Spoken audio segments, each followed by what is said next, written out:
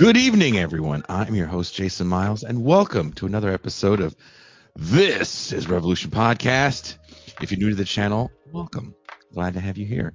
If you like what we're doing, please hit like and subscribe. It's a passive gesture that goes a long way. If you're a returning listener, so glad to have you back. I am joined here with longtime TIR crew member. He is part of the very elite of TIR. He is the designer of our thumbnails. He is the man that made that intro that you saw, that you guys loved loving and complaining about. He is everyone's favorite professor at Missouri State University. He is the Mean Gene Bajlan. Hi, Jason. Nice to be with you. It is so wonderful to be back with you. For those of you guys watching the show, this is pre-recorded. So the plus side is we cannot respond to your mean comments. The negative side is we can't respond to your mean comments. That being said, please don't let that dissuade you from putting said mean comments on the chat with the super chat. We're not opposed to super chats at all. Now, the show today is something I was talking to Gene about the other day, and he put this together with relative ease and expedience. I mentioned it to you once, and you go, I know a guy. And next thing I know, we're putting this show together, which I'm really excited to do. Can the international courts bring justice, bring Israel to justice? Recently, in response to the ongoing attacks against the Palestinian people, the nation of South Africa has brought charges against Israel for violating the 1948 Genocide Convention, which both Israel and Palestine are party to. According to South Africa, the killing of Palestinians in Gaza in large numbers, especially children, destruction of their homes, their expulsion and displacement, blockade on food, water, and medical assistance to the Strip, the imposition of measures preventing Palestinian births by destroying essential health services crucial for the survival of pregnant women and babies are all listed as genocidal actions in the suit. Israel is, of course, arguing that what South Africa and other nations are calling a genocide is, in fact, self-defense. They are protecting themselves from Hamas and claim Hamas wants to eradicate the inhabitants of Israel. What will the court decide, and what does this mean for the ongoing devastating conflict? We bring in lawyer Fakhry FB Taha to discuss. Please welcome Fakhry.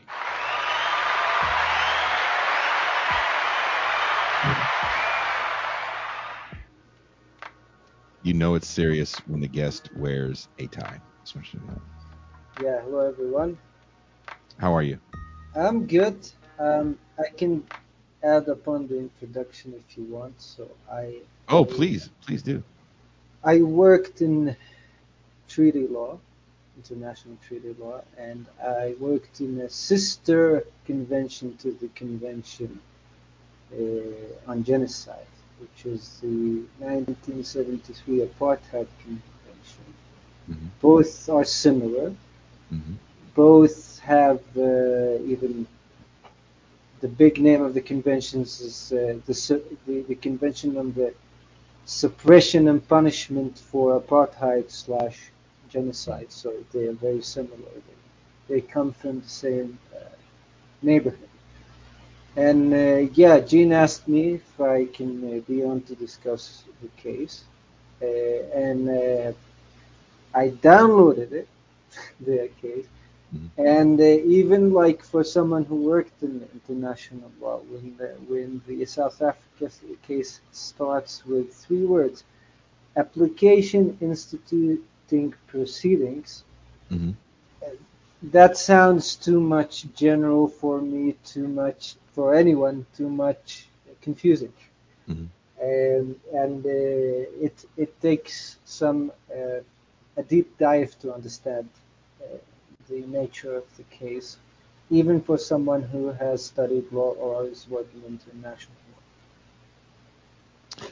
law. What is the case that South Africa's bringing? The ICJ case that South Africa's bringing?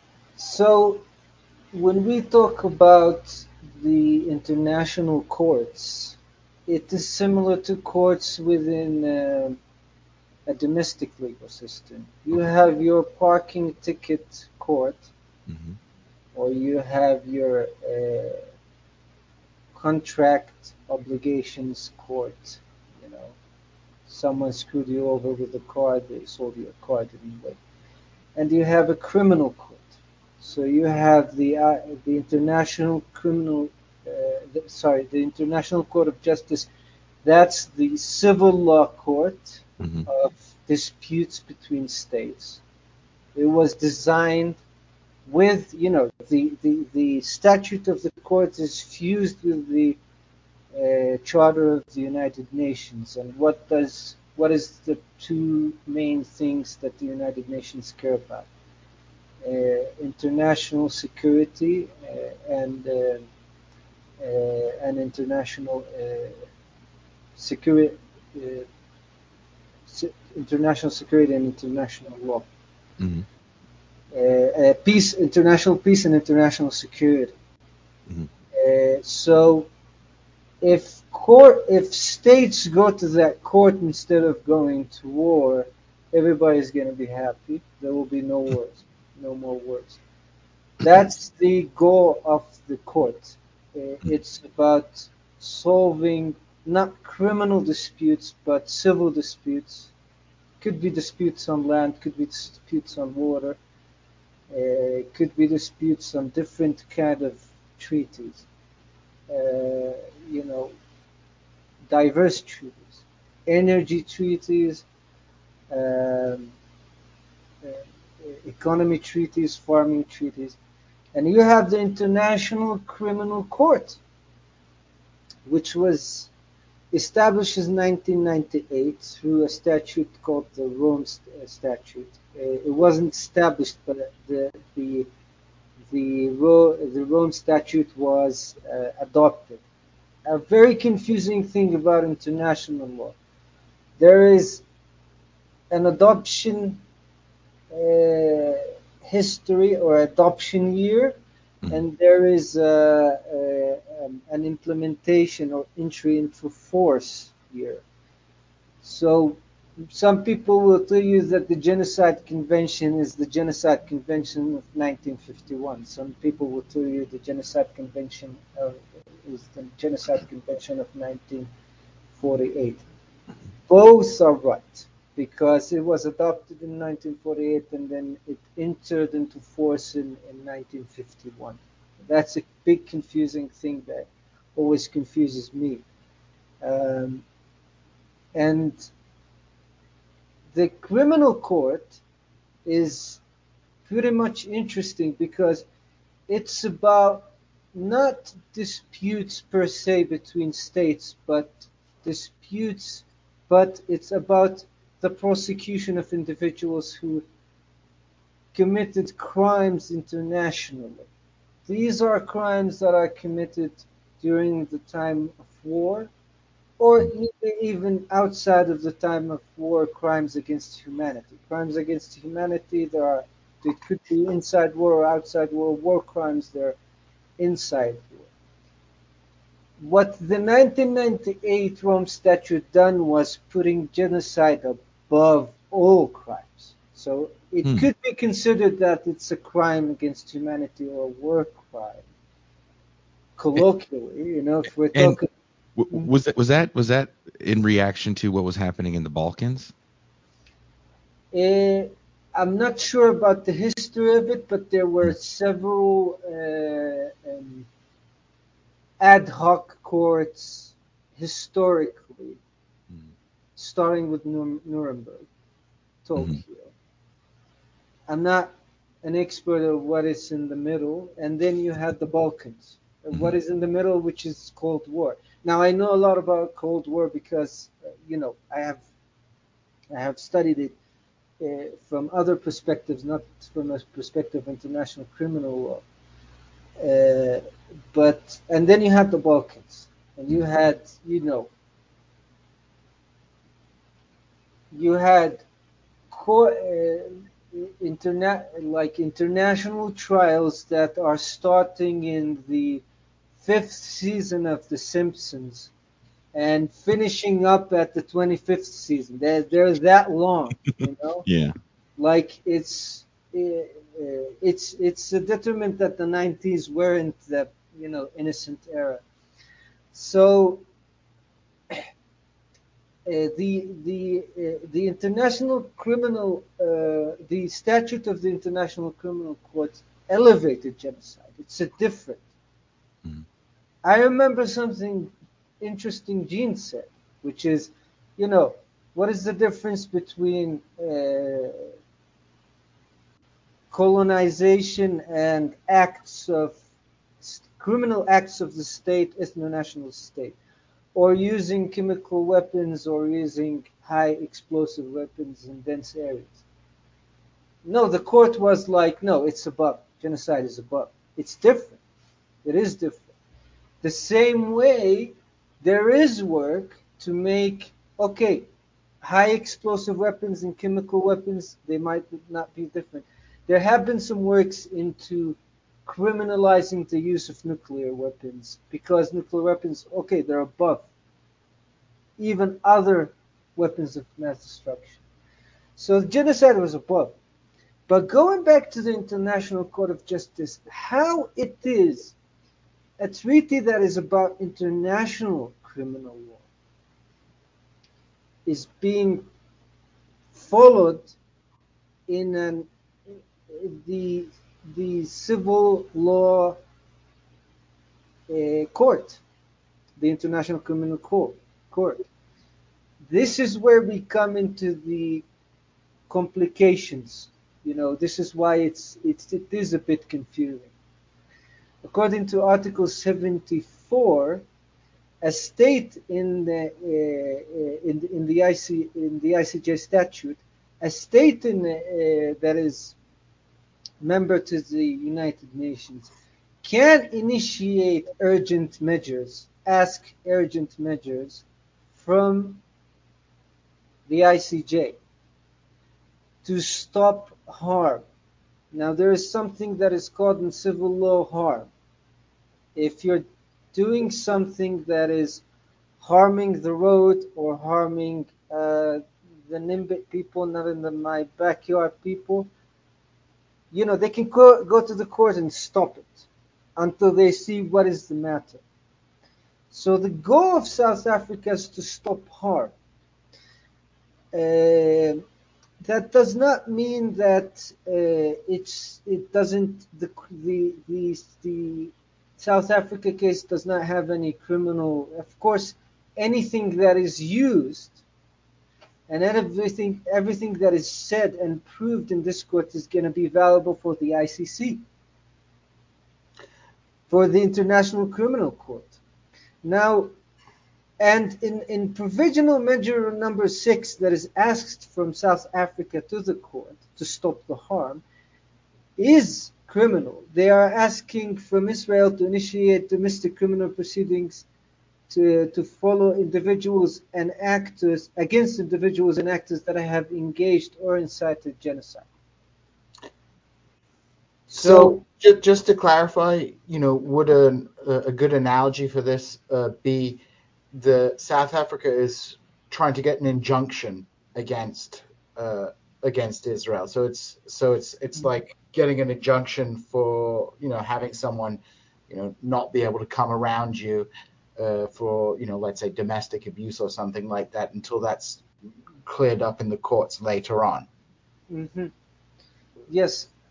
So it's Yes. not exactly going to the full genocide case, but rather they're going to this trying to get this emergency injunction to stop this military operation on the grounds that it's genocidal, and then later on there might be a different case directed against certain individuals accused of genocide. Exactly. So Article 74 of the ICJ statute, Article 41 of the ICJ statute and 74 of the Rules of Procedures of the Court, that's another law under the Court, both give the ICJ this power to do so. Now, when your neighbor has domestic abuse, you can call on it and you can be a good citizen and call on it. But that's a little bit different from the case here because the upholding of international law, especially erga omnes uh, obligations before all, is everybody's obligation. So in Article 9 of the Convention on Against Genocide, uh, gives state parties the power to go to the ICJ. If there's a problem with the interpretation of the convention, the treaty, and that is very common in all treaties, problems in intervention. No, this means this, this means this. The Chinese language version of the treaty is different from the Arabic and the English language, so on and so forth. But uh, also, they specify that if someone is violating it, they can go to the court, to the International Court of Justice. Why? Because in 1948 we did not have the ICC. Nuremberg was not a fixed thing. It was related to a certain international incident, although Nuremberg is one of the bases of the history of International Criminal Court. And South Africa, as a part of the genocide treaty, as party, State of Palestine is a party, Israel against it is a party, but South Africa as a party, not as a good Samaritan, they saw that the treaty was heavily being violated, and then they went for the ICJ to what amounts to asking for a ceasefire to stop harm, to halt harm. So South Africa has standing to bring this case because it's party to this Convention on Genocide, and Israel is technically subject to it because they are also party to this Treaty on Genocide. Mm-hmm. There is something also. There's also something that is confusing about the United Nations system. You would hear about some state, I don't know from where, in which region of the world, filing for an important resolution or filing for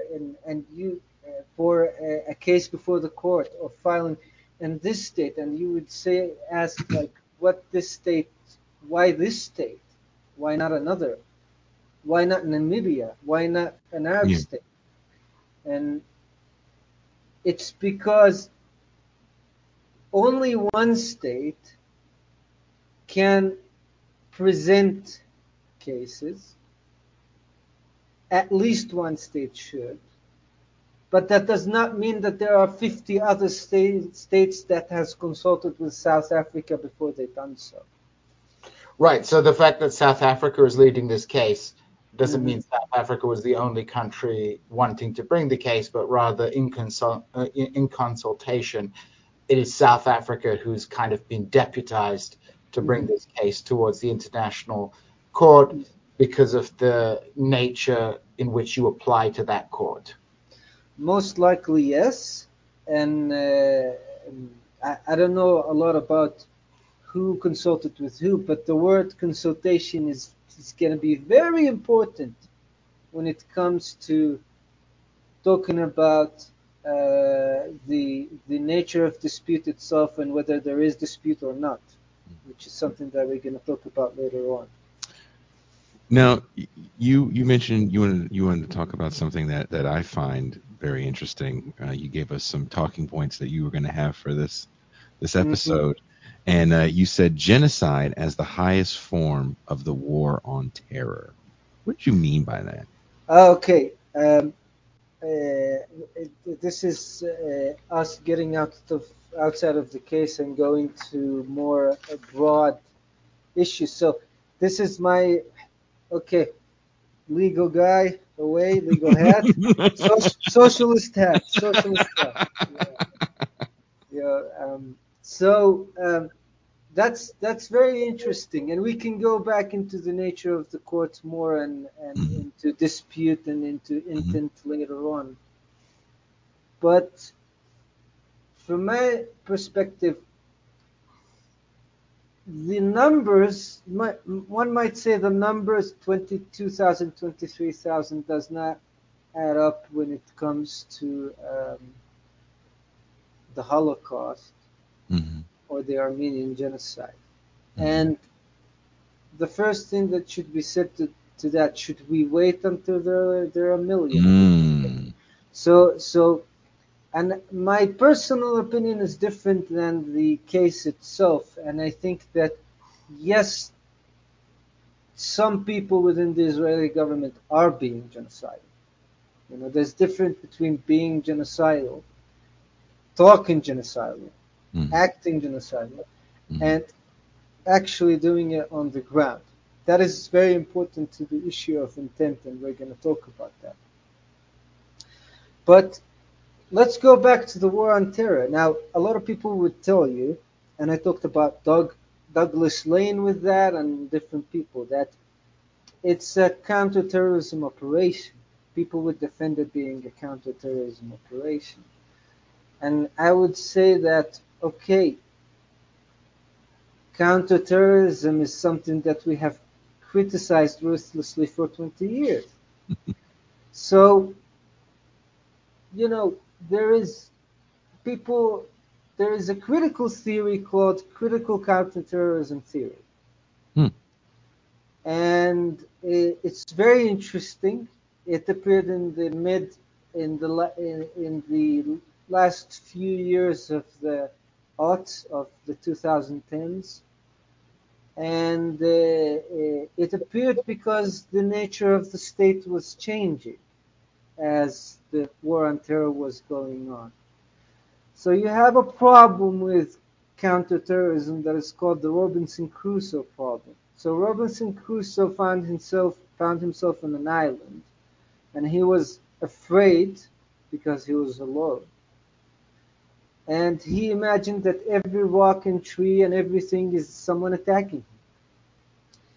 So the problem with the whole area of counterterrorism that it is based on rejection of solid history and the embrace of the ambiguous future that can bring me anything, you know.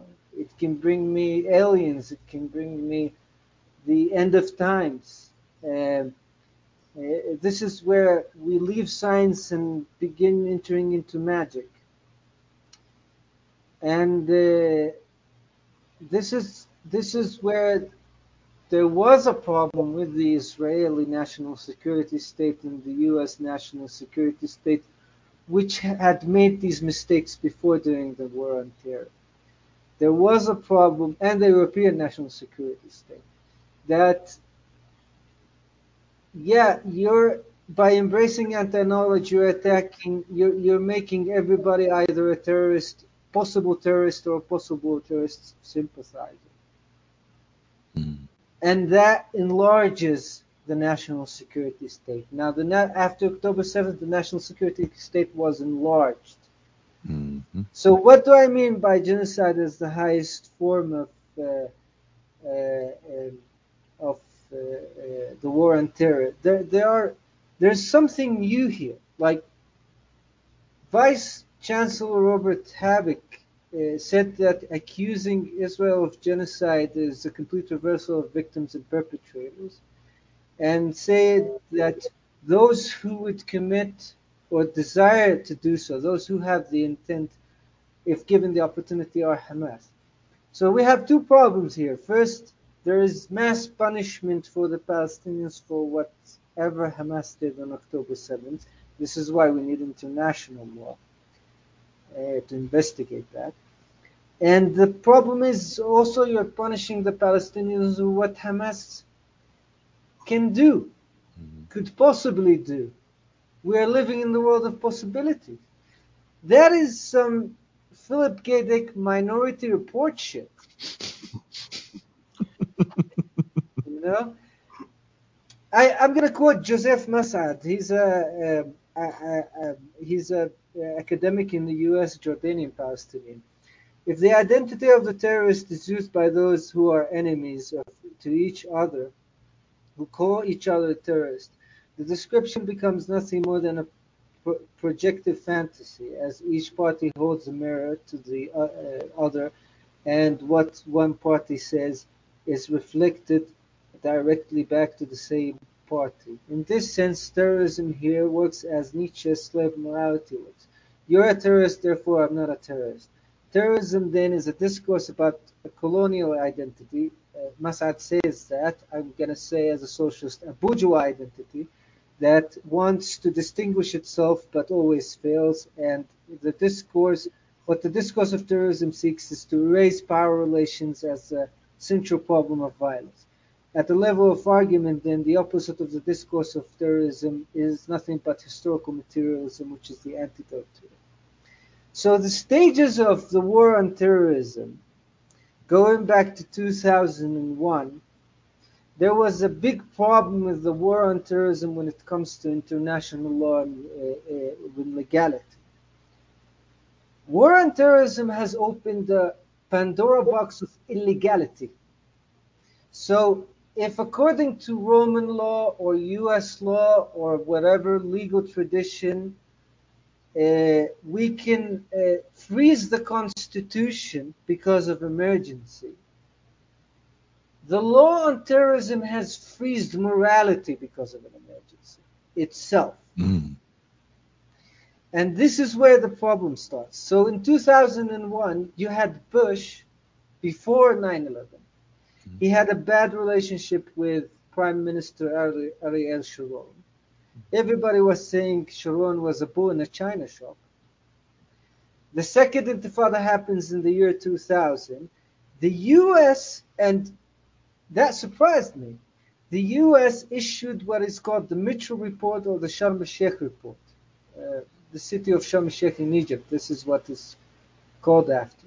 The Mitchell Report was designated to study the history that led to Palestinian terrorist attacks within Israel.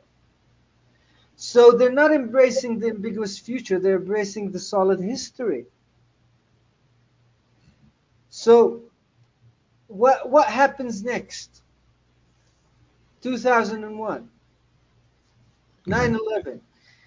And I'm going to quote Ariel Sharon after 9/11. The fight against terrorism is an international struggle of the free world against the forces of darkness who seek to destroy our liberty and our way of life. Together we can defeat these forces of evil. And I was talking about the Pandora box of illegality that was opened with the war on terror. What illegal thing Ariel Sharon started to do after the war on terror? He started to construct or finish the construction of apartheid. Mm. Now, apartheid is crime number 2 in crimes against humanity after genocide in severity. Oh, wow. The ICJ advisory opinion of 2004 did not say that it was apartheid, but it said that it condemned settlements and their related regime.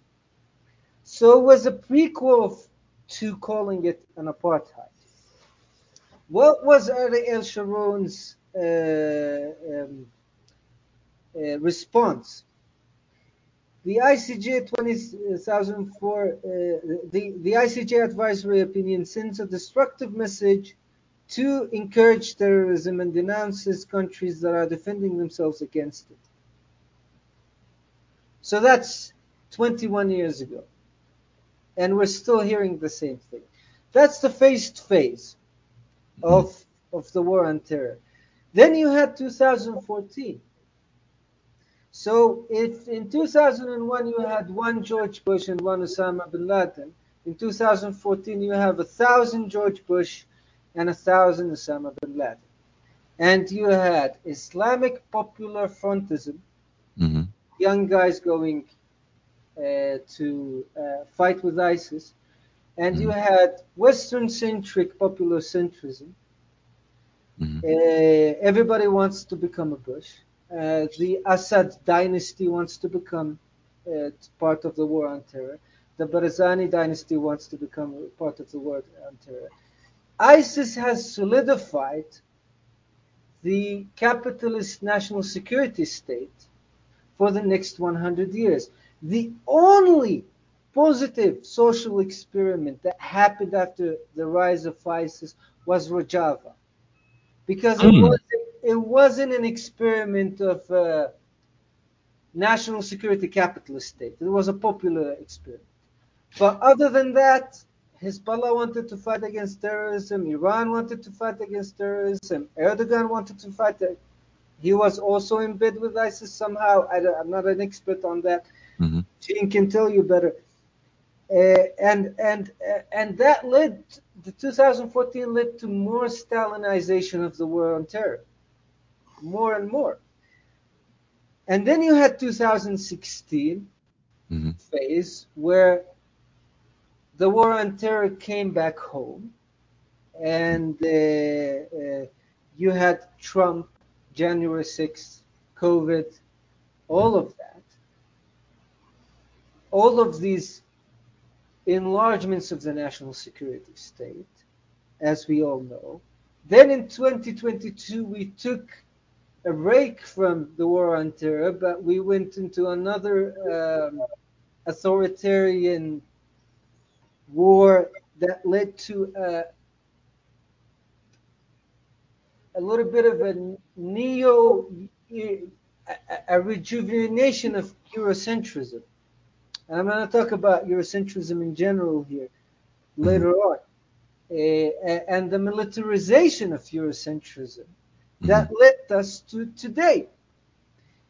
I think in 2023, after October 7th, neoconservatism became genocidal. Now, international liberalism, you can say international liberalism, Mm-hmm. and woke ideology, some parts of it have celebrated pogroms, and Gene talks about that extensively. October 7th.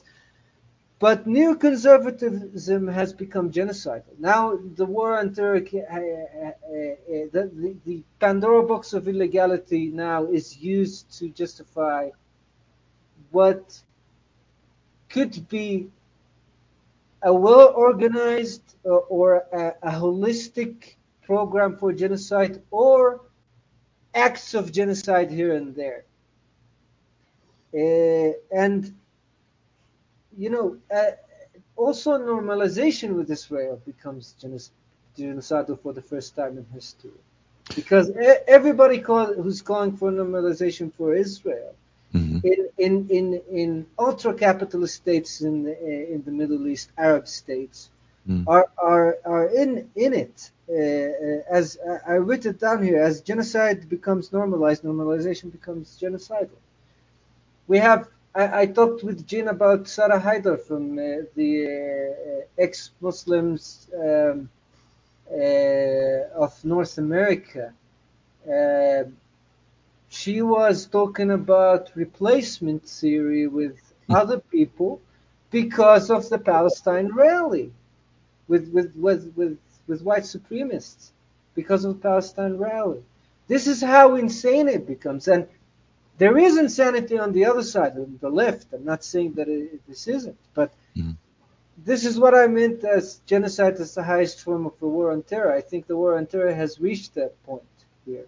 Well, this is where we are. Gene, did you want to add to I that? mean, I would say, when we look at the history of genocide, and of course, genocide is a neologism and is also a legal term, but when we look at it historically, it is a process, right? We don't, you don't go from, Hitler's election, in the early 1930s to the Holocaust overnight. It's a process that takes time, and where there are many dips and troughs on the road. For example, when the Nazis occupied Austria, there were popular anti-Jewish pogroms, which the Nazis actually reined in.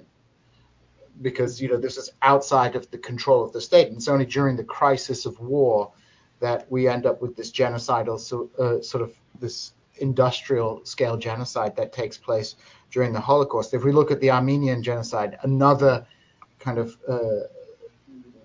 inspiration behind the invention of the term genocide, it's not something that happens overnight. There is a long process of polarization, of the developing them versus us, and this growing national security state that comes to see all Armenians as being at least potential insurgents, because of course, the Ottoman Empire had dealt with a campaign of Armenian insurgents, from the 1890s onwards. This continues during the First World War, but then what you see is a process of radicalization and eventual, kind of genocidal politics turning into a, fully fledged state campaign of annihilation directed against the Armenian population. And when people look for comparisons to what's happening now in Gaza, I can't help but think of what happened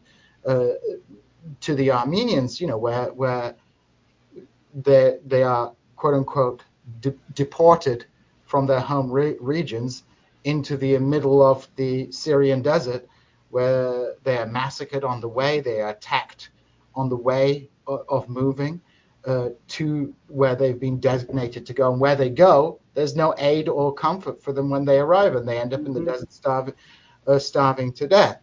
Obviously, this is not exactly the same as what happened during World War II, during the Holocaust, but we generally think of what happened to the Armenians as a genocide, and it is a process, and it's a process that went through several stages of sort of polarization, and until you get this kind of idea that the threat that the Armenians are presenting to the Ottoman Empire is not coming from simply insurgents, but as every Armenian is a potential insurgent.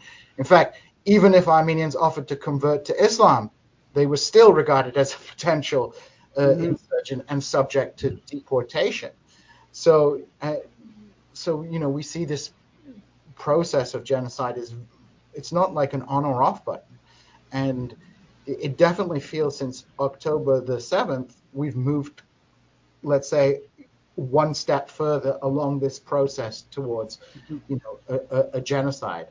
And what is constraining things at the moment? Well, Israel has to operate within the neighborhood, so simply just expelling everyone to Egypt is not feasible at the moment, because they need Egypt as well to keep the Palestinians locked in.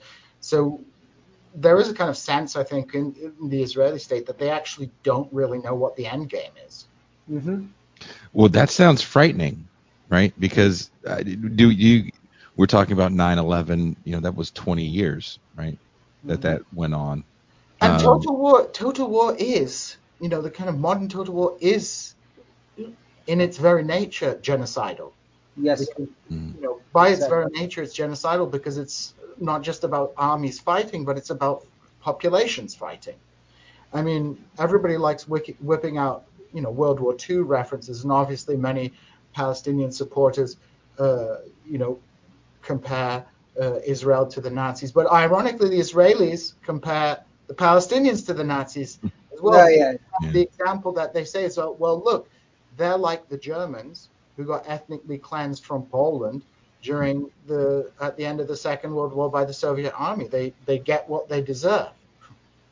So we end up with this kind of cycle of history. But the Holocaust is kind of, let's say, the ideal type of genocide. But most genocides we see in history, including the Holocaust, end up are a process. Like I said, the Holocaust didn't happen immediately once Hitler got into power. There were processes of polarization and increasing pressure being put on the Jewish community, until during the crisis of war you end up with the whole-scale industrialized slaughter of people.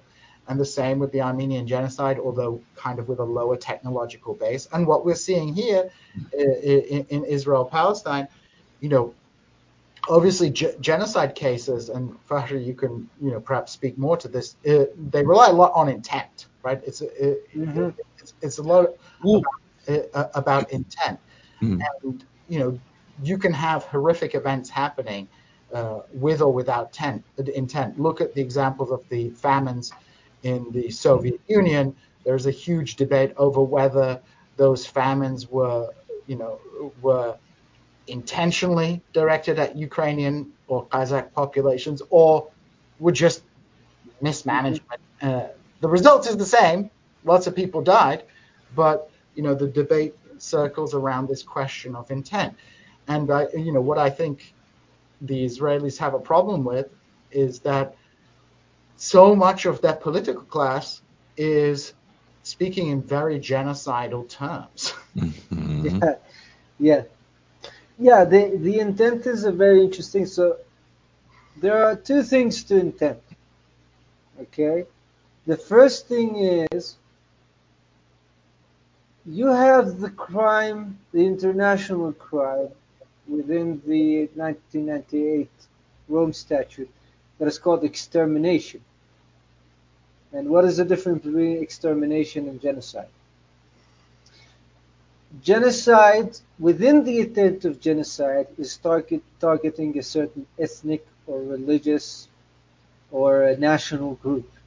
Extermination is you can kill 1 million people who have no relationship with each other, and it's not going to be genocide. It's going to be extermination. Whether it's for political purposes. I don't know if the Khmer Rouge comes into this category. And over here, the South African lawyers at the case said there is the statements, which Eugene talked about, and there is the level of destruction and death. And there's a huge level of destruction and death. And certainly there's a huge level of destruction. And the definition of the crime of genocide is broad. It's not about only killing. No, you can commit a genocide without killing a single person if you sterilize, let's say, uh, all the Mhm. women of a Native American community and don't kill anyone. That's still genocide. That's genocide, exactly. And you have killing, you have causing serious bodily and mental harm. Some people would say that Gazans have been under serious mental harm for 16 years. I talked about that with a friend about 10 years ago, where she said genocide, and I said, no, not really. And she talked about that. And I'm going to talk about the bigger picture here in a mhm. second. And you have also, and the fact that nowhere is safe in Gaza. Also, that's related to mass killing, mass injury, mass bodily harm, deliberately inflicting on the group conditions of life calculated to bring about its physical destruction, whole and apart, mass internal forced displacement with cause to external displacement crossing international border. The 24-hour evacuation order was itself genocidal, one of the lawyers said, Oh wow. for 85% of Gazans, nearly 2 million. Within the context of blockade and siege, the deprivation to access to food, water, humanitarian assistance, fuel, shelter, clothes, hygiene, sanitation, medical supplies, and also, that's very interesting, the destruction of Palestinian life and Palestinian society. This is my next point. So, even if we did not have this case, even if South Africa did not go to the court, you still have a historical context of how things got here. And you still have other definitions than genocide. First of all, you have apartheid. So apartheid is number two after genocide. The 1973 crime of apartheid in the 1973 convention, one of the acts of apartheid is genocide. That is very interesting. It's not mentioned in the Rome Statute, but they are correlated. One of the things that I write about when I write about international law is that apartheid is a de facto postponed right for one group to eradicate one group. If they're no longer good for us, we're going to eradicate them. Now we're dominating over them, but if they're no longer good for us, we're going to eradicate them. Similar to what Jean is saying, that there's a historical process here. Page 2 of the South African case, in page 2, the South Africans mentioned that it is important to place the acts of genocide in the broader context of Israel's conduct towards Palestinians in its 70-year-long apartheid. They say it's 70-year-long. Some people say it's 50-year. There are some differences there. 56-year belligerent occupation, 16-year blockade of Gaza, including with serious and ongoing violations of international law associated therewith, including grave breaches of the Fourth Geneva Convention. Now, the 2005 withdrawal from Gaza by Ariel Sharon was designed to create the Bantustan, the enclave of Gaza. Okay. Within the context that the peace talks has failed and there will not be a Palestinian state.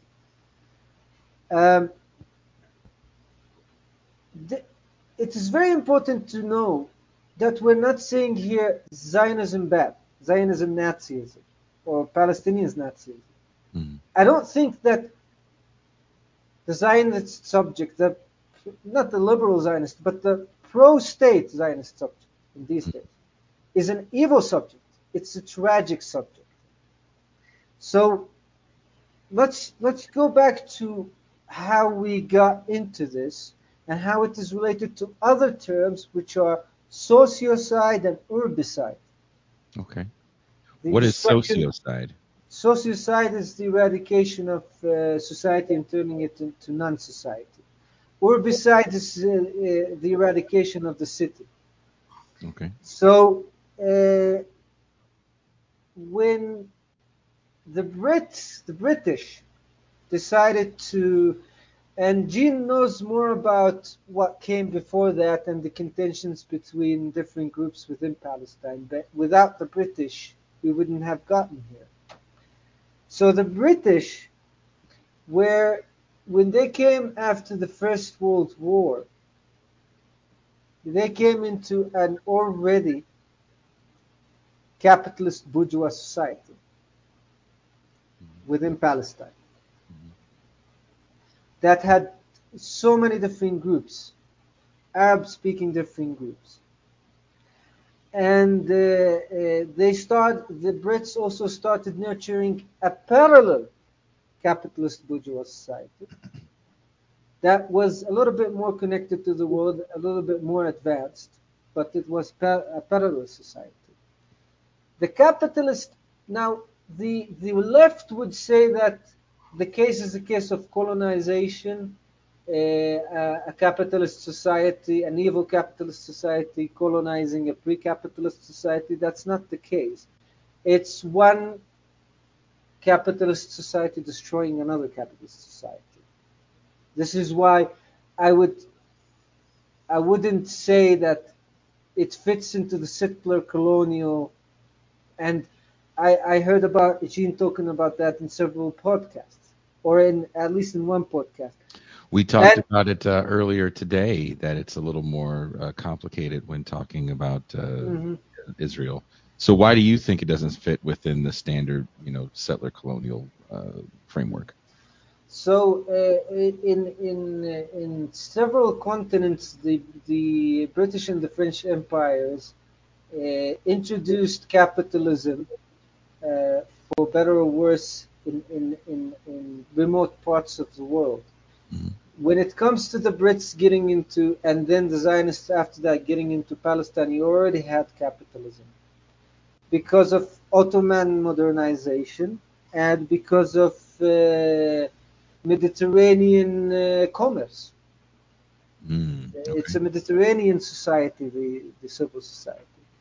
Now, there was a historical bet by the Zionists that this society would liquidate itself and go somewhere else, peacefully, if it's possible. That was the dream. Chaim Weizmann told Arthur Balfour in 1918, the present state of affairs would necessarily tend towards the creation of an Arab Palestine. It would not produce the result because the Fallah, the Palestinian peasant, is at least 4 centuries behind the times, and the Effendi, the Palestinian bourgeoisie, is dishonest, uneducated, greedy, as unpatriotic and inefficient. The problem was in 1984, created by the Brits. You had two parallel bourgeois societies, destroy or be destroyed by the time we reach 1948. This is why I say the Zionist figure is a tragic figure, because honestly, destroy or be destroyed. And the Palestinian civil society did not liquidate itself automatically. And it actually regrouped after the shoreside cities, civil society, working class, even capital got outside of Palestine. It regrouped. And this is how we started having the Palestinian question. Now, afterwards, you have the 1967 occupation of the West Bank and Gaza. You already found yourself as an occupier in front of new Palestinian cities, new Palestinian civil societies. What became the goal of Zionism next? The goal of Zionism was to turn the Palestinian civil bourgeois society to a non-society. Mm. And this is where socicide comes. In the 1980s, you have the evangelical awakening, and you have the Islamic awakening.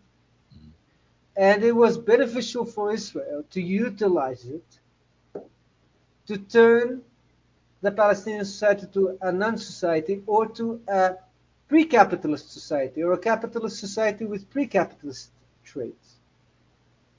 For example, you have Mordechai Kedar, an Israeli academic, saying that they needed, there was that the solution is the 8-state solution of the Palestinian Emirates, where Palestinians live in tribalistic emirates in different Bantustans. Now, once again, this is not unique to Zionism. Turning your opponents to a non-society is used everywhere. For example, the deplorables, the Trump voter. Yeah. Yeah. They are not a non-society, the people who have voted for Trump. They didn't make a rational political decision. No, they're a non-society. Another example is George Kennan in the Cold War, at the beginning of the Cold War in 1946, in the Long Telegram, said that Soviet society is an amorphous mass. A generation later, George Lucas, Star Wars, would say the Soviet studio system is better, movie system is better than the studio system in Hollywood. There's much more freedom there for Soviet directors. So it's not unique to Zionism, and this is where there were attempts to, like, the, the Israeli establishment does not have a problem with Islam per se. It has a problem with militant Islam, not militant Islam that is used to for that is used in its national security endeavors, funding some Islamist groups in some states. But it also doesn't have a problem with Islam is that it it needs that image, that Orientalist image of the Palestinian society as a pre-capitalist society. And it promotes for that, and it promotes for its realization. The So, other, so the other, yeah, I just want to finish with that. The other, for example, Fleur Hassan Naoum, the deputy mayor of Jerusalem, said in the interview during the war that there are no Christians and there are no churches in Gaza.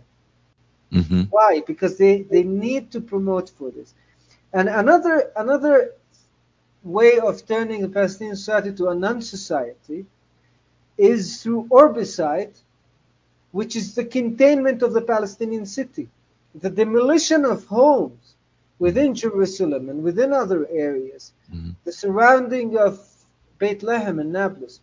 That's a strategy to contain, you just mentioned George Kennan, to contain the Palestinian city, or to destroy it completely, which, you know, South Africa might lose the case. It might not be proved that there was genocide. Certainly there was herbicide in Gaza. The number of homes, the number Yeah. of the Gazan city was completely destroyed. And yeah, this is what I wanted to say about that.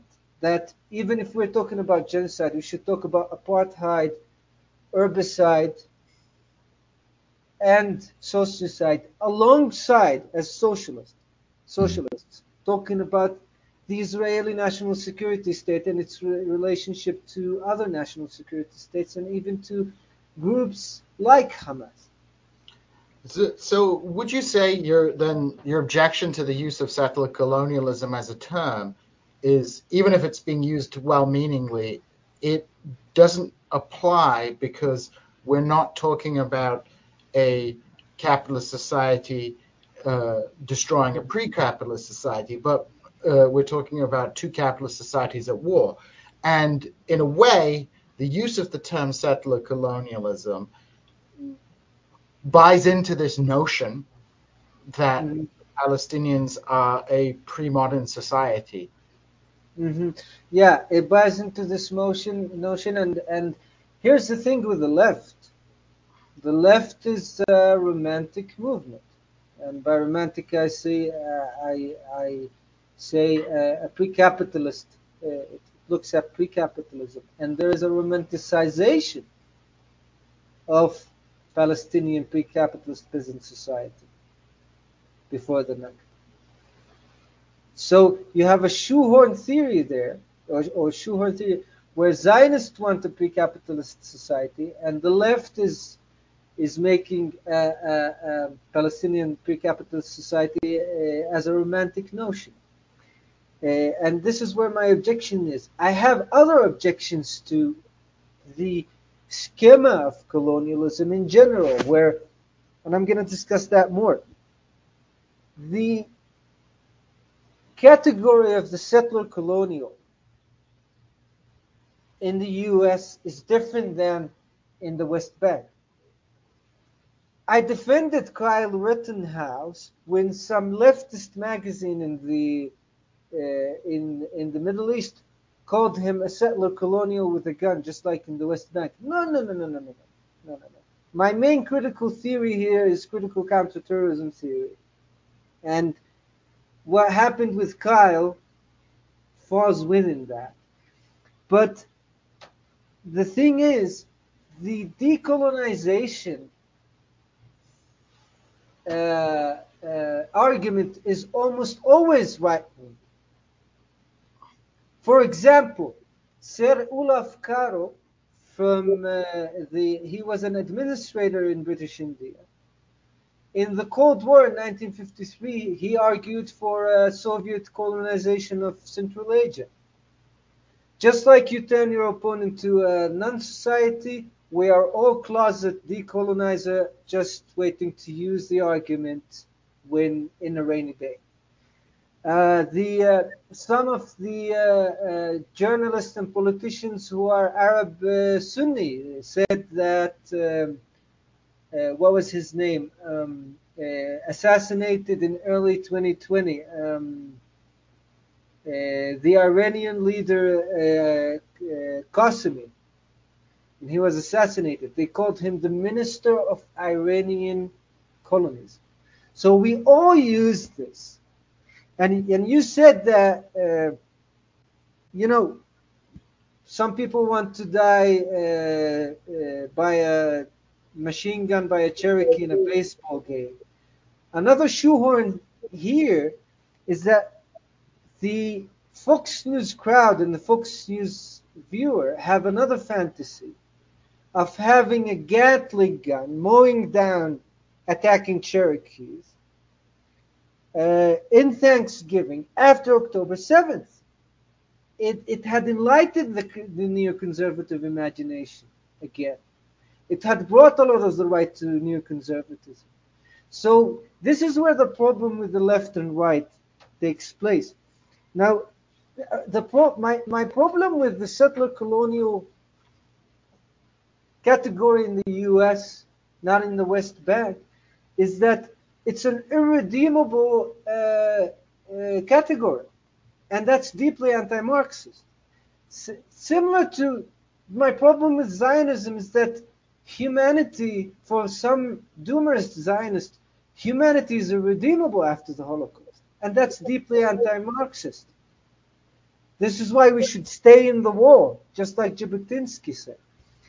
Now, one of the craziest decolonization arguments that were said during the war was from Netanyahu himself, saying that it was the second war of independence. Israel wants to decolonize itself from Hamas.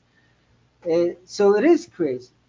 Now, the left wants everything to be colonial, and the right wants everything not to be colonial, even what's happening in the West Bank. Mm-hmm. For example, let's go back to South Africa.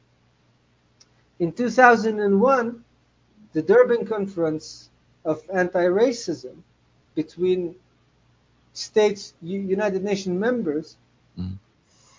talked about the legacy of colonialism. Mm-hmm. And Australia said a good thing. They said, well, colonial laws are the laws, the institutions, the democratic institutions, all of that we depend on, it comes from colonial laws. Mm-hmm. We have a colonial heritage, and we don't see as our colonial heritage as equal to genocide or apartheid. This is what they said. Like, you have to make a distinction here. Yeah. The problem with Australia and Canada and the US during the Durban Conference was they wanted to have the cake and eat it too. And they said, there's also no colonization in Israel. And this is where we have a problem. Now, the international law solves the issue of colonization within the context of the West Bank.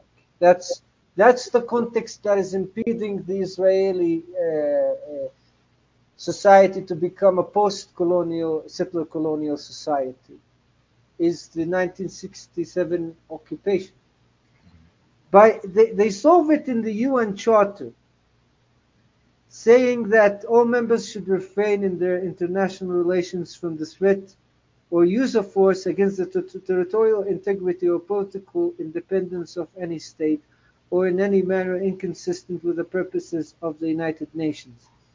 There was a UN declaration that furthered upon that article in the UN Charter, saying that the territory of a state shall not be object of military occupation resulting from the use of force in contravention of the provisions of the Charter. The territory of a state shall not be object of acquisition by another state resulting from threat or use of force. No territorial acquisition resulting from the threat or use of force shall be recognized as legal. Also, in the Fourth Geneva Convention, you have Article 49, saying that the occupying power shall not deport or transfer parts of its own civilian population into the territory it occupies. Now, the international lawyers in after 1945, they were thinking about decolonization because of the British and the French empires. But they were also thinking about what would the international system without colonization look like, and what would happen to international peace and security if we start colonizing each other. Mm-hmm. And this is where the image is not a capitalist society colonizing a pre-capitalist society or destroying it. That's a tragic thing, of course. That's not less tragic than the other case. But where capitalist societies occupying and colonizing each other and destroying each other. So this is where the West Bank is different and unique. And this is where Palestine in general is different and unique historically. Is that the international law is very important to stop us getting where we already got. Many people talk about in 2003 terms, in 2001 terms, talk about the demilitarization of Hamas. Mm-hmm. The demilitarization of the Holy Land seems like a more important goal. Like, Yeah. this is a ship that has sailed in 1948 when the Haganah was armed by Czechoslovakia and by many actors within Western countries. And many people would say like the kibbutz is not a colony; it's like the kolkhoz. Ah, you mean the Brits has led to the Sovietization of the Holy Land and turning it to another Armenia, Azerbaijan, where two people hate each other? Mm-hmm. So this is where it is unique from the issue of colonization. Gene, did you want to add something there? No, that's a lot of things to think about. I think, especially looking at the different historical contexts of who's being colonized. I mean, I think one of the big themes of British colonialism in the Middle East more generally during the interwar period is the fact that in many ways the British and the French reversed a process of social and political consolidation.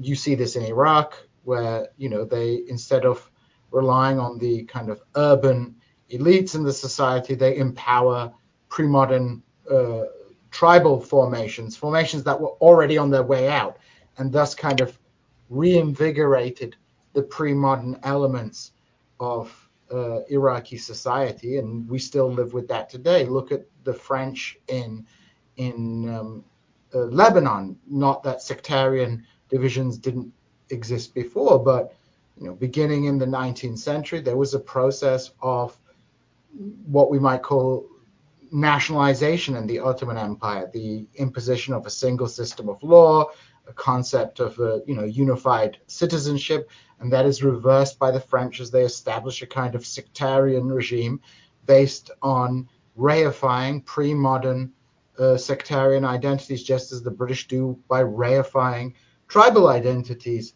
in Iraq, or even you can say the Republic of Turkey did it in Kurdish areas where they invigorated tribal elements of society, arming them over those urban elements of society. So I think that's a really important characteristic of this. This is very different, I guess, from the 15th, 16th century colonization of the Americas or 19th century colonization of Australia. The British in the Middle East are literally trying. British and French are trying to roll back progress in these societies. Mm-hmm. Yeah,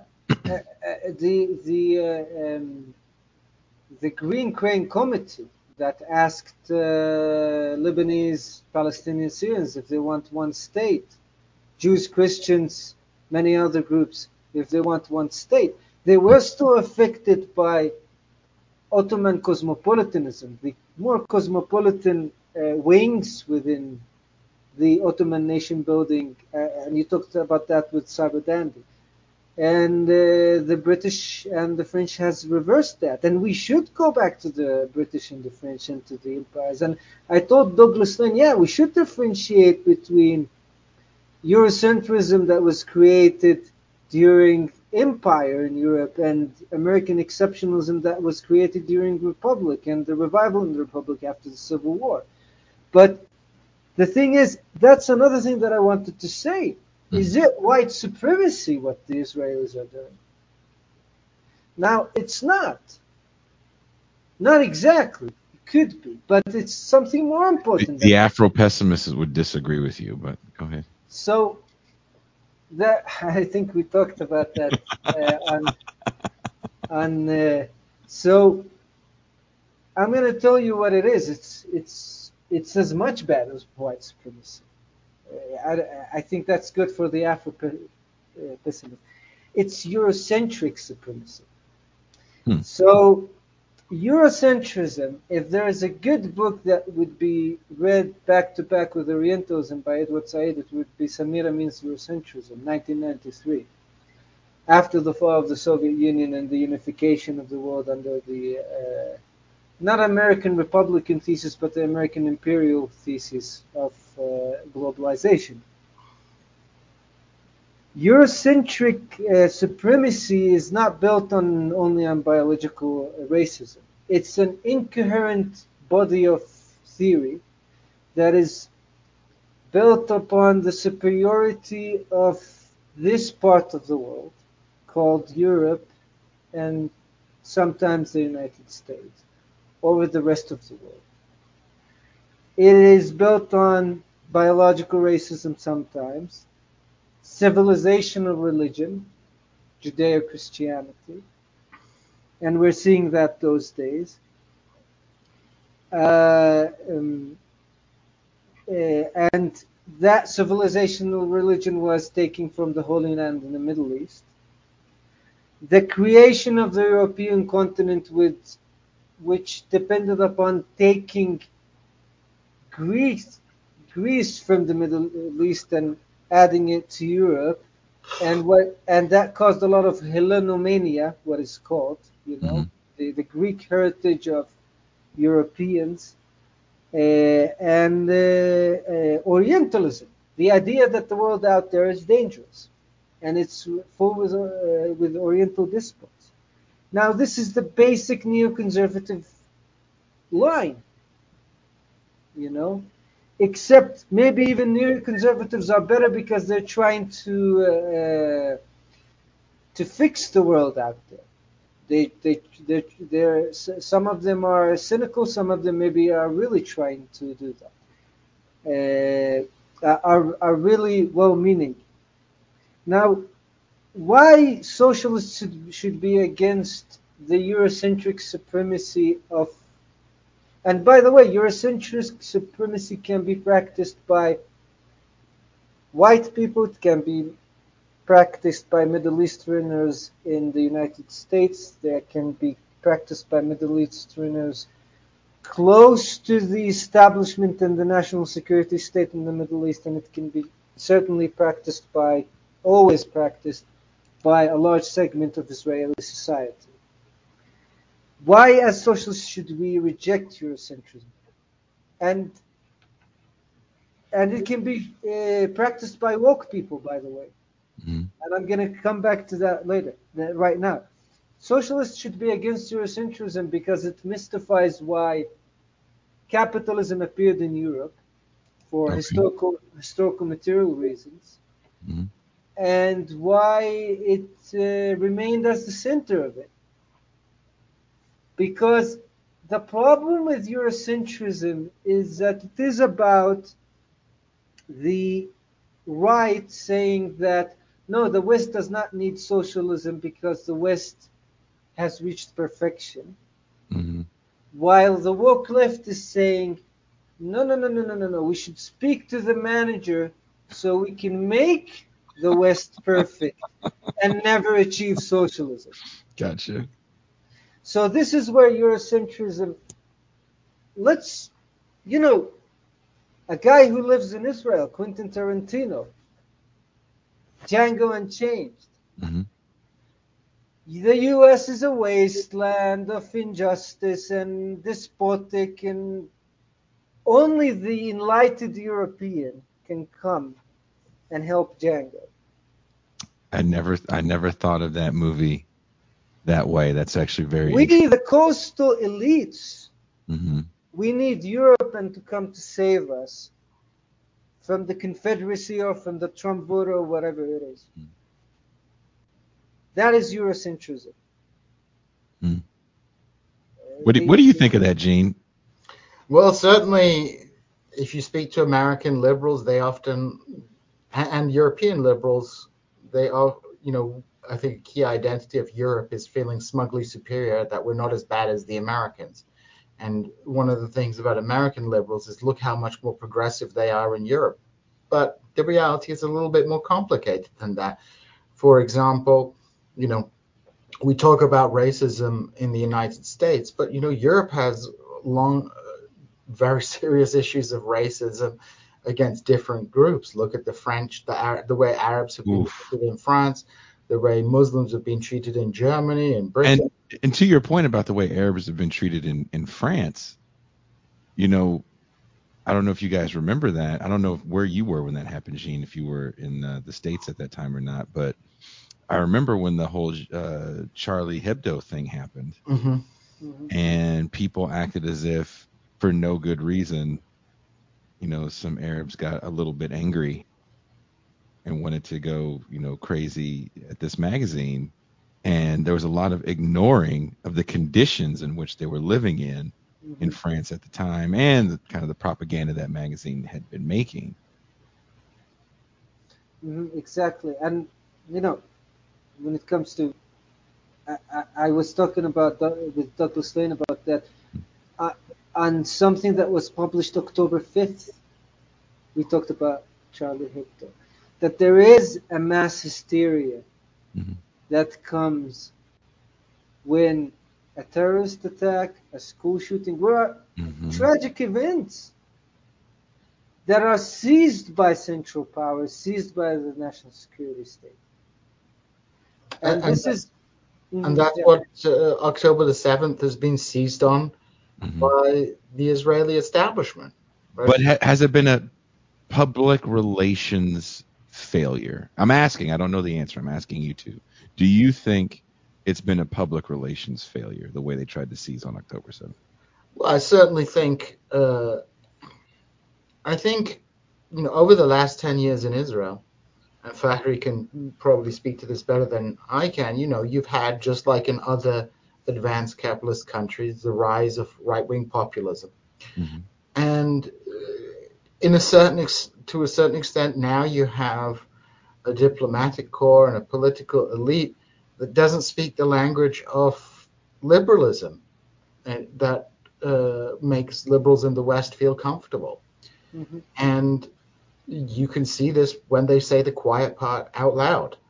And that's why it's a public relations disaster to a certain extent, because the cadre that the Israeli state has at the top and in its diplomatic corps are now deeply imbibed with this kind of nationalist populism, which is all over the West, except, of course, in Israel, this nationalist populism has, you know, uh, an extremely deleterious effect on the Palestinian population, because Israel is occupying the West Bank and Gaza Strip.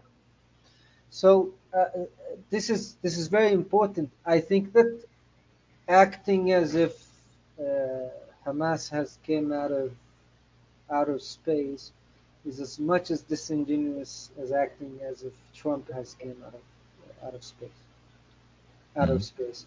That's fair. In the sense that Okay, 2016. What was the 10 years later? 2006, the Palestinian election. Hamas won. Why? Rise of populism in the world started much earlier than uh, what is always said. It started in the 2000s and maybe even before that. You know, in Italy, new fascists maybe in the 90s started. And the idea is, it's about us wanting to wake up in the morning and wanting to, sorry for saying that, to kill Jews or something like that. No, no, no, no. It's not about that. Mm-hmm. It's anti-Semitism is the anti-racism of the Republican Party. You know, anti-Semitism is bad. We should fight it, but unfortunately, the establishment of the Republican Party are using it the same way the Democratic Party is using anti-racism. Hamas came because the neoliberal order was already failing in the early 2000s. And this is what led Hamas to come in. And this is what led to us relegating our gun rights, our rights for national liberations to a petite bourgeois organizations like Hamas. It is the liberal order that does not accept uh, any line outside of it. And the PLO, the Palestinian Liberation Organization, did not find itself in contradiction with the Israeli state. It found itself in contradiction with all states. Because all Arab states were saying pan-Arabism, but the most important thing was the local bourgeoisie. Mm-hmm. And any utopian project from the 20th century, no, let's put an X on that. And this is the problem that happened. And it's easy to say why would the Palestinians sit with the Israelis on a table? Wouldn't the Kurds or the PKK sit with the Turks on the table? Why don't you just give your guns away? We are all Republicans when it comes to the guns of our national liberation movement, but we're Democrats when it comes to the guns of another Mm-hmm. national liberation movement. And I saw that, I saw that after October 7th, yeah, gun rights, American Constitution, the United Nations has legalized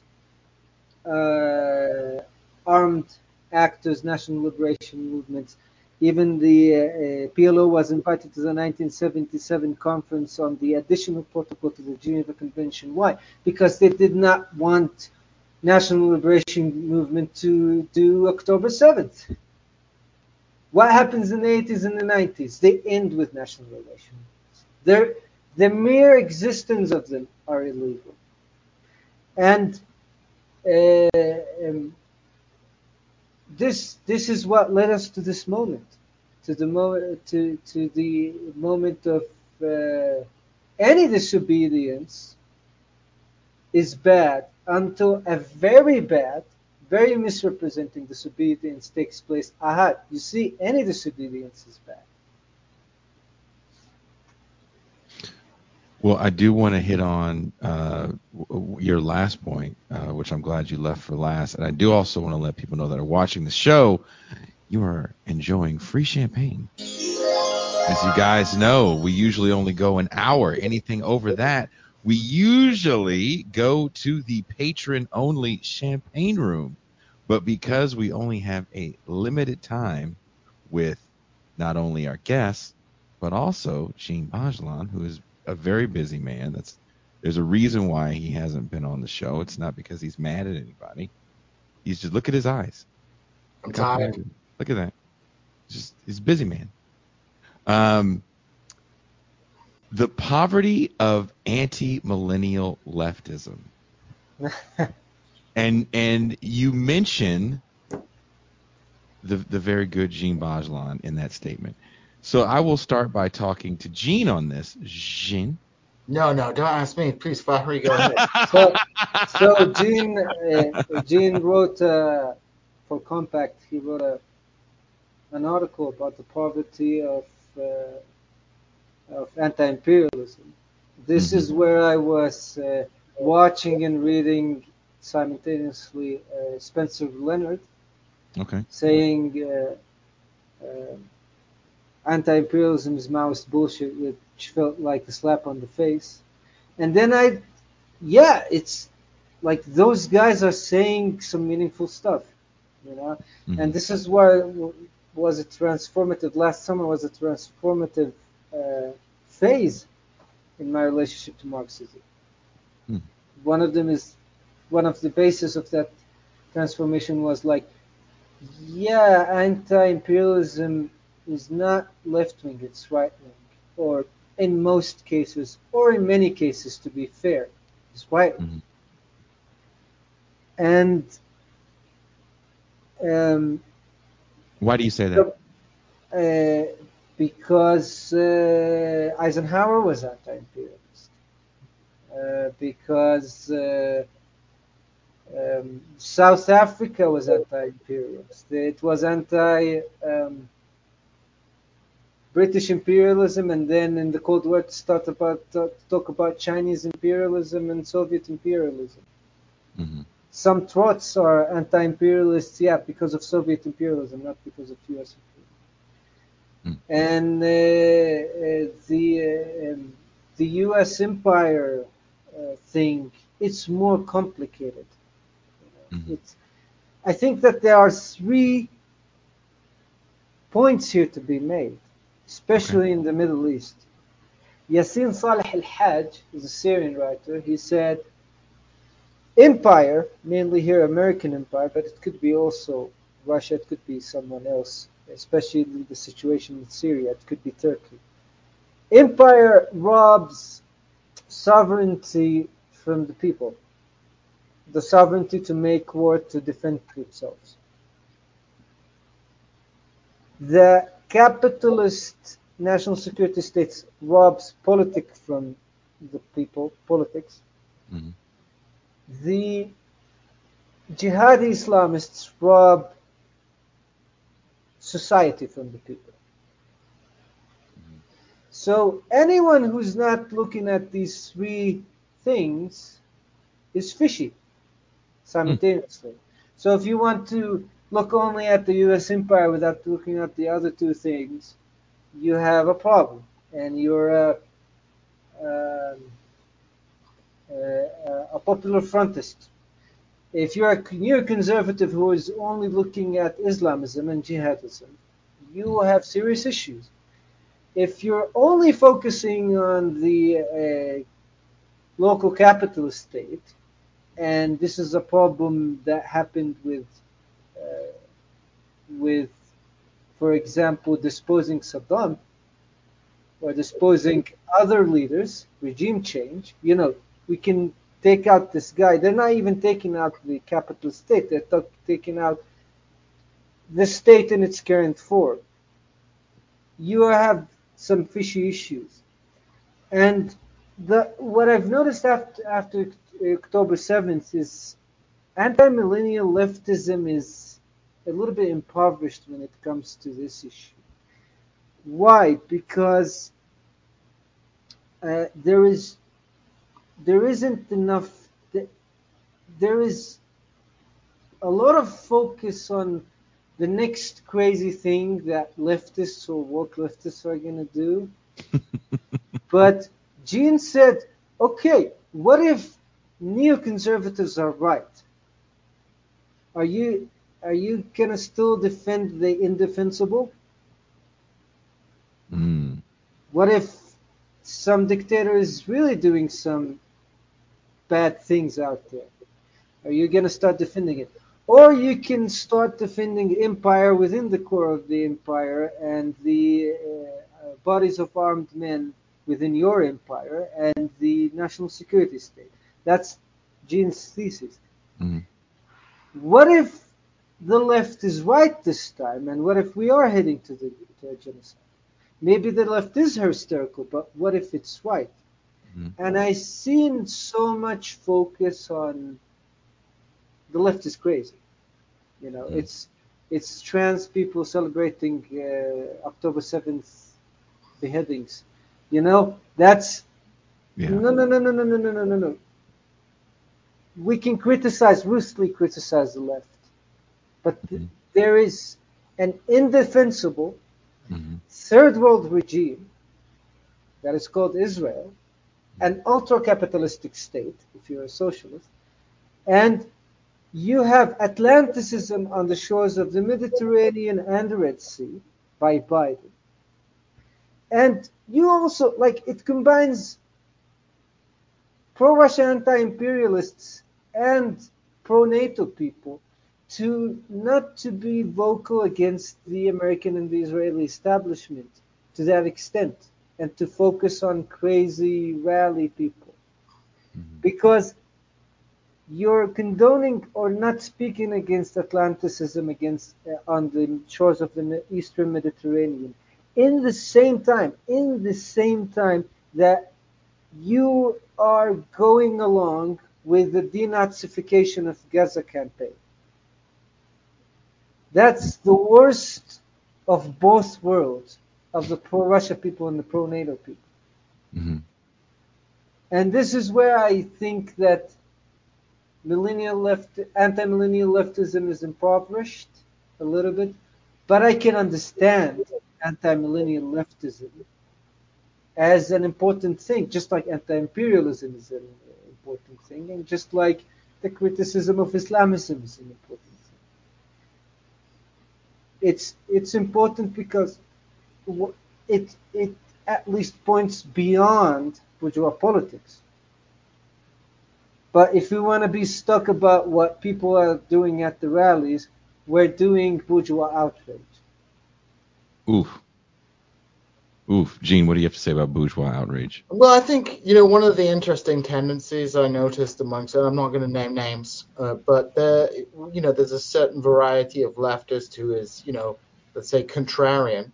And, one aspect of that contrarianism has been to oppose identity politics. But as soon as October the 7th came along, a certain number of these contrarian leftists suddenly became the biggest defenders of Zionism and Jewish identity politics.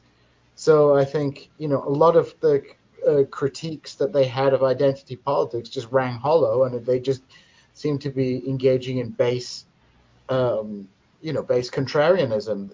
If most people on the left are sympathetic to the Palestinians, they're like, well, actually, what we're going to defend Israel's right of national self-determination, which, you know, uh, just like, the same people who will mock, black identity politics uh, going in and defending Zionism. I sent you a video recently of we talked about this on the show this morning. Well, I recorded it this morning. It was a left forum, and the guy said the biggest blow to capitalism is going to be when we destroy the state of Israel. And I sent that to you, and you just I mean, I saw that, and yeah. I kind of think it's a little bit sad because Mhm. it's delusional, right? Mhm. And in a way, I think people in the United States who are thinking that, Mhm. they're kind of exporting their own political responsibilities to the Palestinian people. They're like, well, we're useless and can't do anything, so we're going to be the cheerleaders Mm-hmm. for the Palestinians Mhm. who are going to, strike this death blow. The emotional cheerleaders, right? We can't Yeah, do anything. No one's going over there to fight. yeah, I mean, the emotional cheerleaders for it. So it feels like, it feels like, I mean, I'm sure it's well intentioned, but it feels like uh, putting your political responsibilities as someone who lives in the imperial core on a people who are not struggling for socialism, not struggling against capitalism, Mhm. but are struggling against basically imminent destruction. And uh, to think that under these conditions, any type of liberation Mhm. is going to be a blow to capitalism is, I think, maybe delusional. In the best of all possible worlds, we might hope for, a binational capitalist state with, shared citizenship rights for everybody within that state, right? Mm-hmm. But that's still going to be a capitalist state. And in fact, that might reinvigorate the Israeli capitalist state, if if Palestinians are integrated. But what it won't do Mm-hmm. is strike a blow against capitalism. Now, if you ask me if I think that having a binational state, capitalist state with everybody with equal citizenship rights is progress, I do. I think that would be a positive development, and I think it would be the basis for future struggles Mm-hmm. in the Middle East. But to believe that that the outcome of this struggle can be anything is going to bring socialism seems a little bit delusional to me. I don't know what you think, Fakhry. Yeah, and we talked about that before the podcast, and we talked about that in Twitter. I talked about that with Jason before the podcast, and with you, Gene, in Twitter. I think I wrote outsourcing the revolution to Arab sweatshops. This is where I talked You about were the this. one that wrote that. Yeah, I saw that. Yeah, Yeah. that's good. So Oof. Yeah, that hit me when I saw that. That I'm not gonna lie, man. When I saw that comment, that hit me. Outsourcing the revolution to Arab sweatshops. Is that the American way, though? Is that the American left way of looking at the third world struggle? yeah, this is where I think that if you ask many Palestinians on the street, they wouldn't. They would tell you that we live in a different paradigm completely than Mm-hmm. leftists in the West and in the U.S. But I think we. I'm gonna. This is something that I've already mentioned before the podcast. That one of the best episodes in podcasting history is with Norman Finkelstein on this show, and I was surprised for that Finkelstein had a quarrel with the BDS since 2010. Like He's not a fan. He is not a fan of I thought BDS. that those guys love each other. Then Mm-mm. I thought about that, and I listened to him, and he's talking about every time one talks about the one state solution, he said to the extent, Mm-mm. well, we should have a one state for everyone on earth, with a one state solution. So the thing is, that prompted me to think about a lot of Palestinians, a lot of pro-Palestinians, and it made me understand that we are on the African American path of development. We won culturally, but we were very hurt severely materially, which is one of the main themes of This Is Revolution. It is. It And is. yeah, we have a show on Netflix. You know? We have 2 million internal displaced persons Mm-hmm. within Gaza, and we have a show on Netflix. Well, I don't know if you saw this. I was talking to a friend of the show, Bertram Cooper, who has been doing some writing in the Atlantic and the New York Times, and somehow we got on actually this Israel Palestine topic, and then we got into the whole Obama thing, and he goes, people forget that Barack Obama signed that deal real quick. And he and Michelle have been very vocal about the fact that they feel that it is through the culture industry that victory will be won. And if you look at the culture industry, and we have to finally start saying these things and get away from the term culture war. The liberals have won the culture war. I believe it is Eugene that posted there's a new female director for one of the Star Wars movies. And I think the quote that you showed was her saying, finally, we can get a Star Wars story from a female perspective, which I thought was very shocking. I was like, hadn't you watched the last three feature films, it was the female Luke Skywalker going on her hero's quest to find family. But again, we joke about all these shows that are so quote unquote woke and the changing of certain Marvel characters to people of color or women.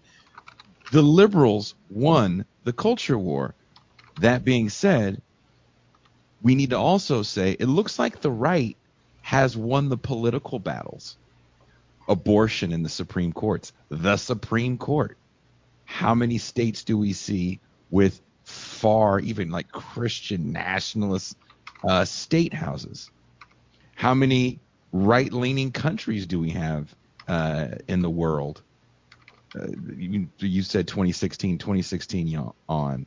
So when we talk about these culture war battles, and I think it's really important that you laid that out. Culturally, it looks like the programs are on the right side.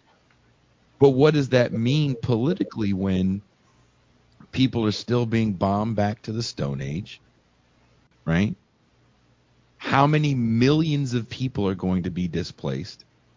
Are there any nations in the world that are raising their hand to take a bunch of refugees?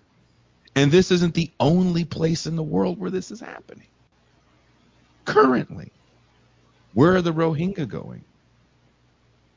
You know what I mean? So it is sad to me that it feels like these cultural battles are where people really want to, dig their heels in and fight, when it is the political ones, the real substantive ones, that we're losing, and that's coming at a hell of a cost, as we see right now, as just what we're talking about, just Israel Palestine, this death toll continues to rise. And I don't want to be critical of people who are, supporting Palestinians, because especially in No. the United States and in the West, there is a cost to it. People are losing jobs and being removed. But it does also feel that this conflict is being dragged into the vortex of our culture wars in the West, where it becomes, a symbol of, as a shorthand for which side of politics you are, rather than people perhaps looking at it in and of itself. Maybe that's an unfair assessment, but it does feel that so much of our discourse on international politics just is run through the kind of mill of our own culture war. Mm-hmm. Mm. Yeah, I think that the culture war is, people are viewing the conflict through the lens of the culture war, and this therapeutic decolonization, comfortable therapeutic decolonization, is being imposed on a situation that is out there in the real world. It's not, Mm-hmm. and I've said that one of the things that make me happy about the South Africa case is that maybe it's the time to set aside the university people and the Daily Wire people and let the big boys and the big girls talk Mm. in a court of law. Mm. And And at, and hmm and at the end of the day, whatever outcomes come out of this, I'm skeptical as if anyone will be brought to justice. But if it forces the Israeli state to pull back on the barbarism that it's unleashing on Gaza, if it acts as a counterbalance to that violence, I think it's worth it in the end. Yeah.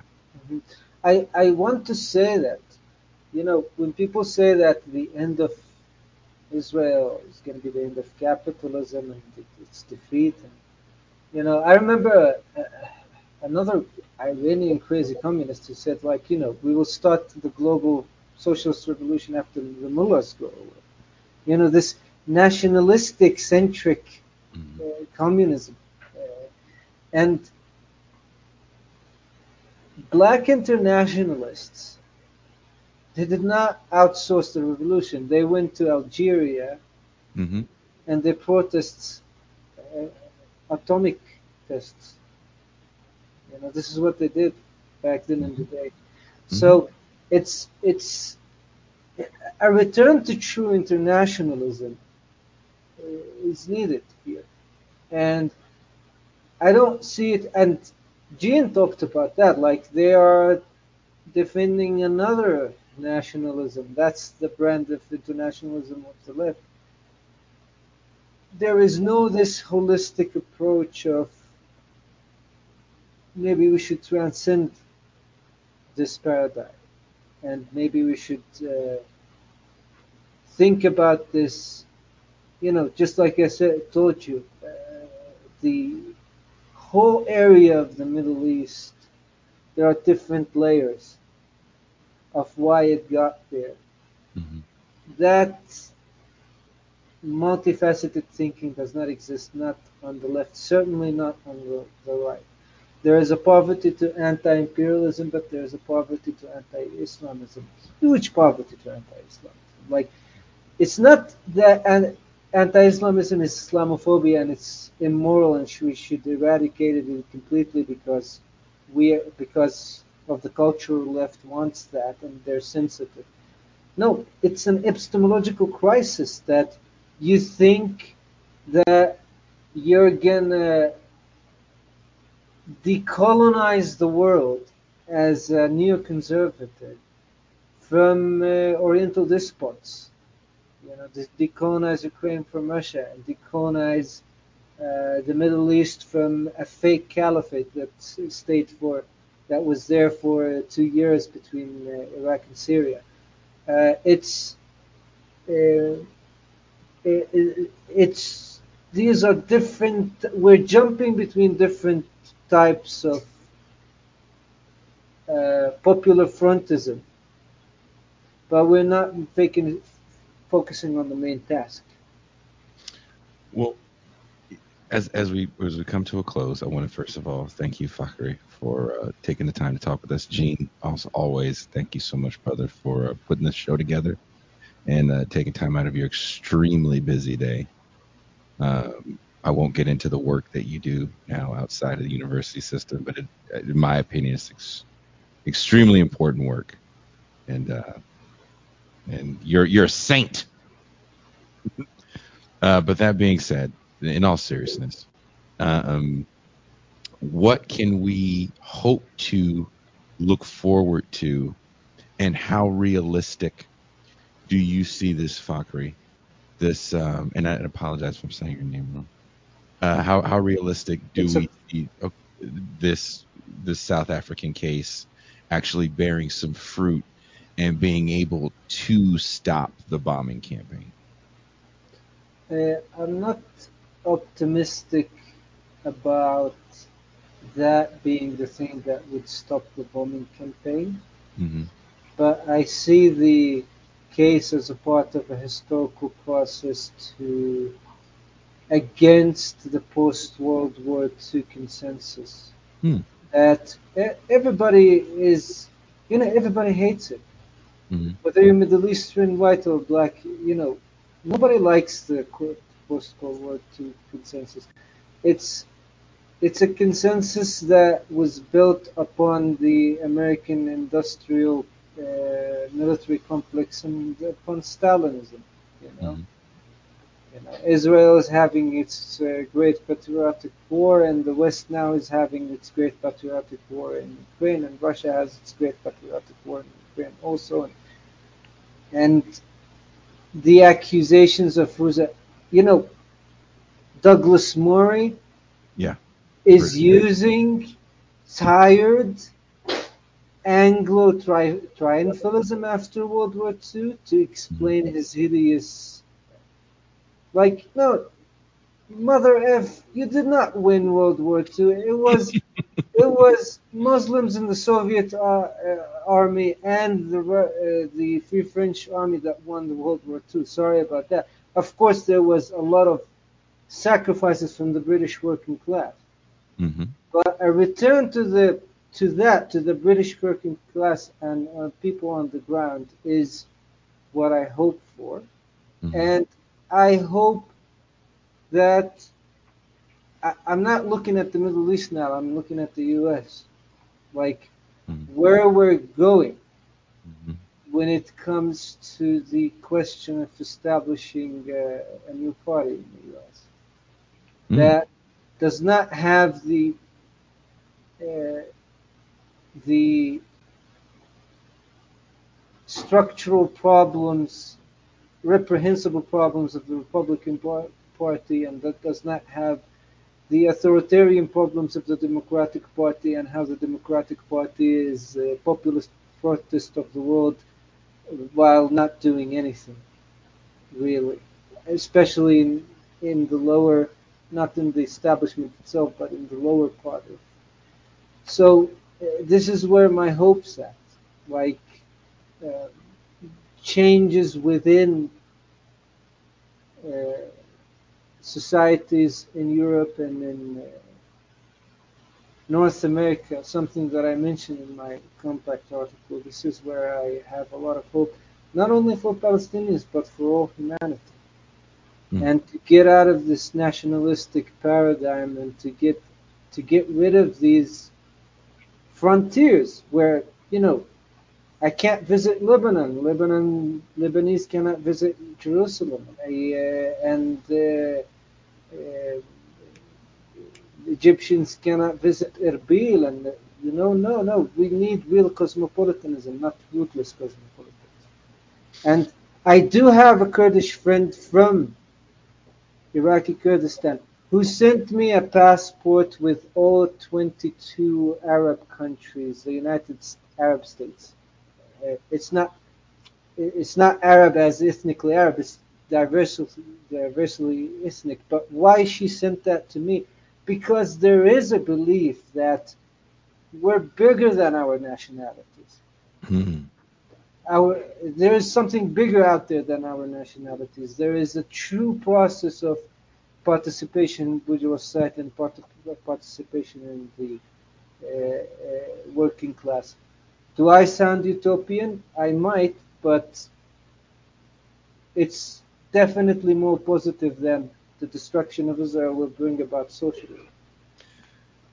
We need a little utopian vision every now and then to remind us why we believe what we believe. His name is Fakhry BF Taha. You know the other gentleman as Mean Gene Bajalan. I am Jason Miles, your host, and we are Out. or not.